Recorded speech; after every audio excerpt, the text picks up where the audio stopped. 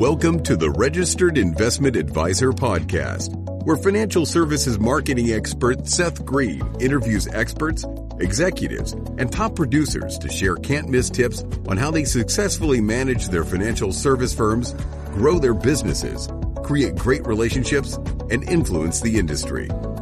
And now, here's your host, Seth Green.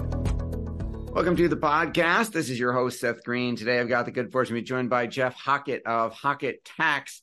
Jeff, not only is Jeff Hockett of Hockett Tax, he's also the host of the Tax Advice Podcast and the author of the Tax Game Strategy, How to Legally Leverage the Tax Code and Put More Money in Your Pocket, which all of us want. Jeff, thanks so much for joining us. Yeah, thank you, Seth. Great to be on your show. Great to have you here. So let's go back in time a little bit. What inspired you to become an EA and a tax professional in the first place?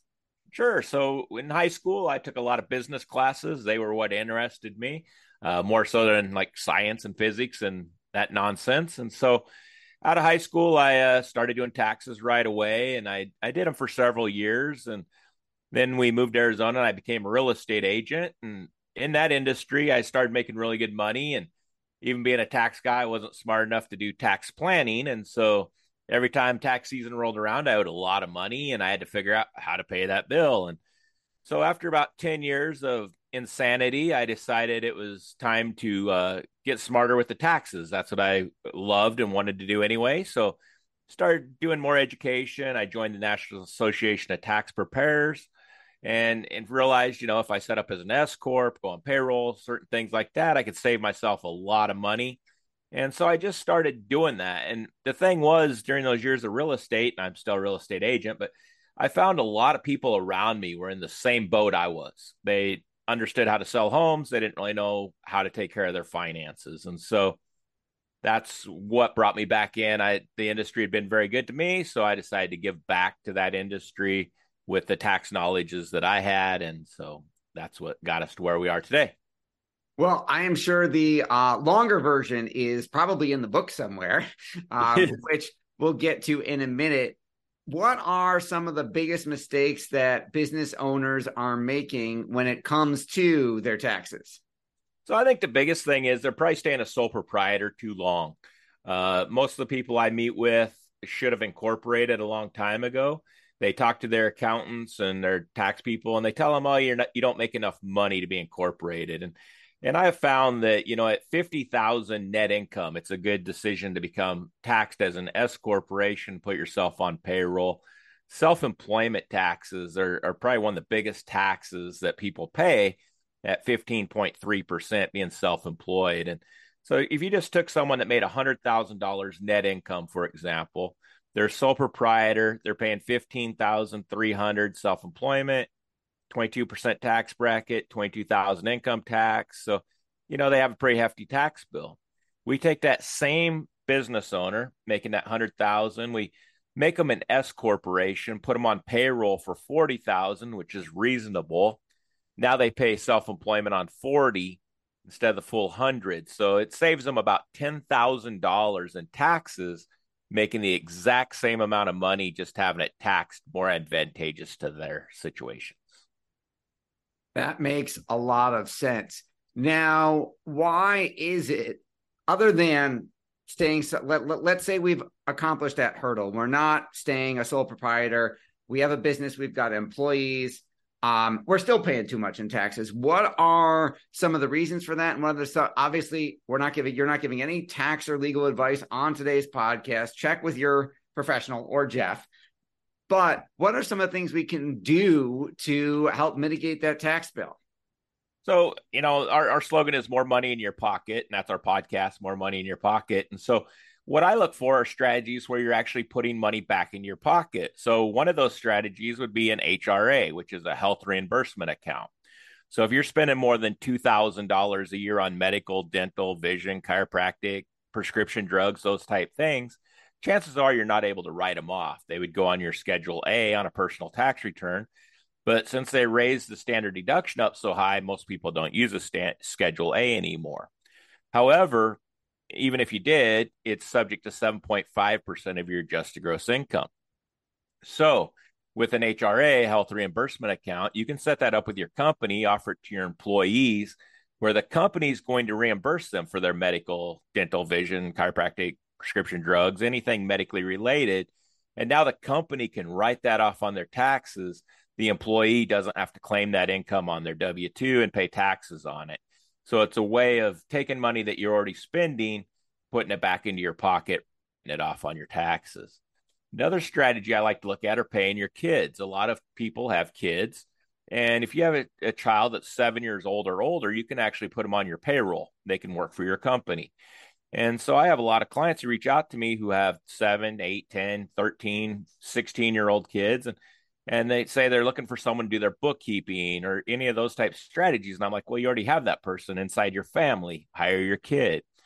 This year, you could pay your child $13,800 without them even having to file a tax return. So you pay them $13,800. They don't have to file a tax return. You write it off on your business.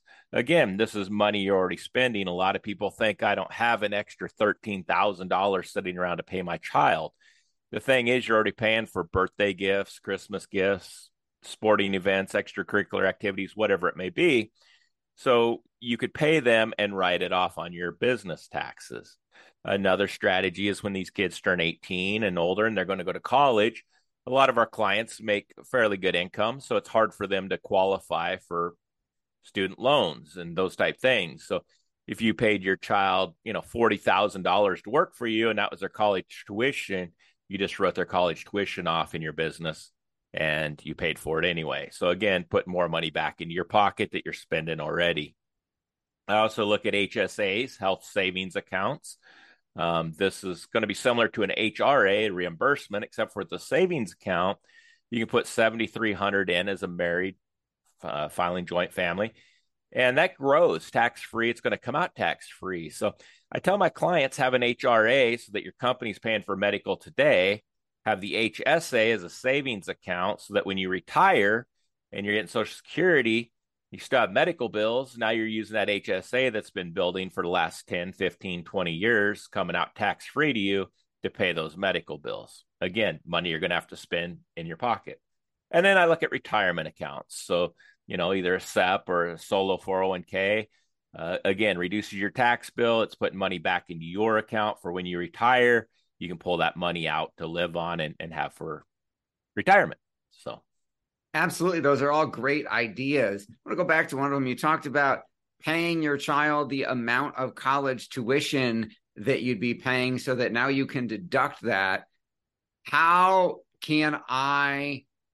you ever had a client do that and get audited and have that stand up? Because how can I theoretically pay my kid $40,000 a year, which could be a full-time salary, but is the IRS going to then say, how did they possibly earn? You're just using this to get out of taxes. How could you possibly have them work full-time while they were in school full-time?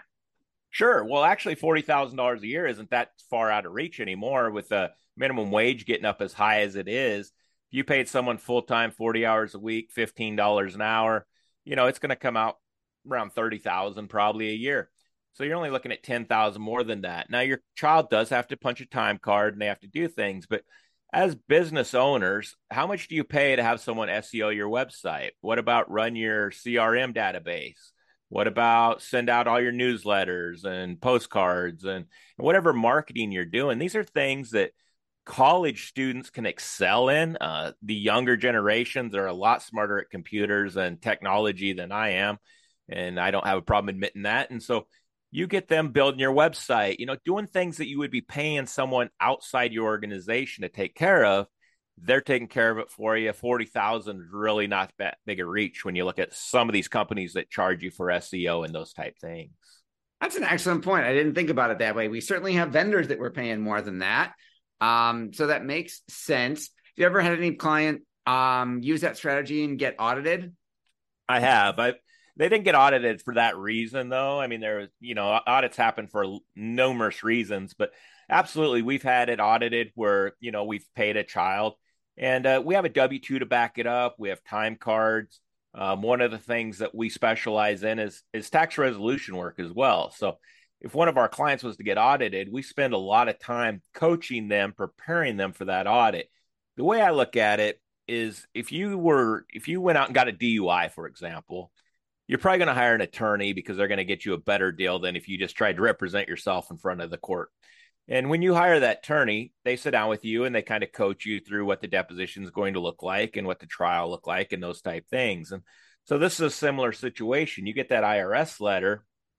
We come in, we sit down with you, we go through everything with you, and we're going to coach you into finding things that are wrong with your tax return, trying to fix what we can. Some things can't be fixed because they were in the past, but creating time cards, creating mileage logs, those type things that maybe were overlooked during the time of your taxes or they were destroyed perhaps.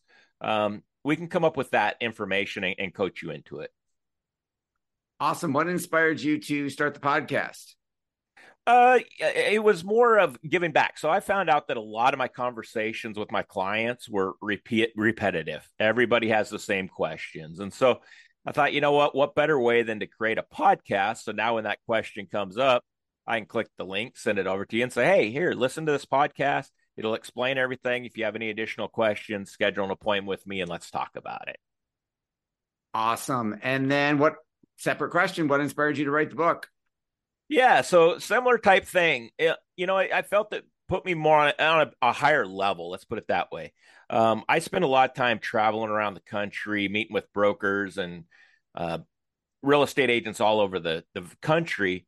And so with the book, it just made me look more credible and the podcast to back it up. Now, when I send that book and a link to my podcast to a top producer and say New York, they're more likely to take that appointment with me than if I'm just Hockett Tax from Arizona that no one's ever heard of. So the book just gives me a few more credentials. Yeah, absolutely. Your passion is obvious. What do you like best about what you're doing? I love giving back to people. I love changing people's lives. And, I've had clients come in. I had a client a couple of years ago who came in to me and she was really upset about her previous tax person. And so I reviewed her tax return and I found some enormous mistakes. And I explained it to her and we ended up amending her tax return and I got her $80,000 refund.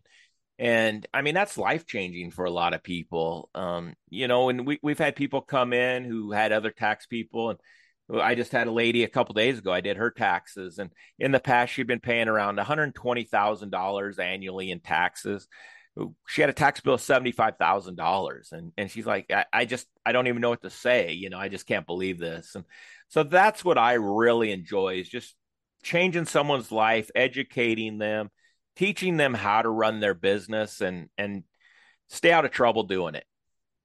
Amen to that. Well, we greatly appreciate your time. We know it's incredibly valuable. For our folks watching and listening, where is the best place they can go to learn more about you, Hockett Tax, the book, and the podcast? Sure, absolutely. So my website is hockettax.com. It's HOCKETTTAX.com. Kind of confusing with the 3 T's in there.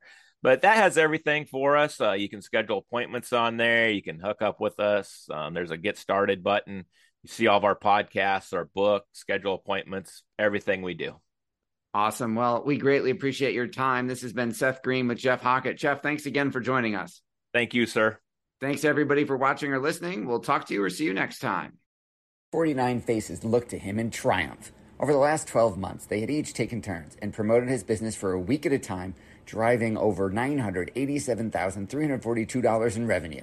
What if you had a network of 50 centers of influence who promoted your business every week for a year? Grab your copy of the #1 Amazon best-selling book, The Ultimate Guide to Growing Your Business with a Podcast, at 33% off the Amazon price by going to ultimatepodcastbook.com. Again, that website for 33% off the Amazon price is ultimatepodcastbook.com.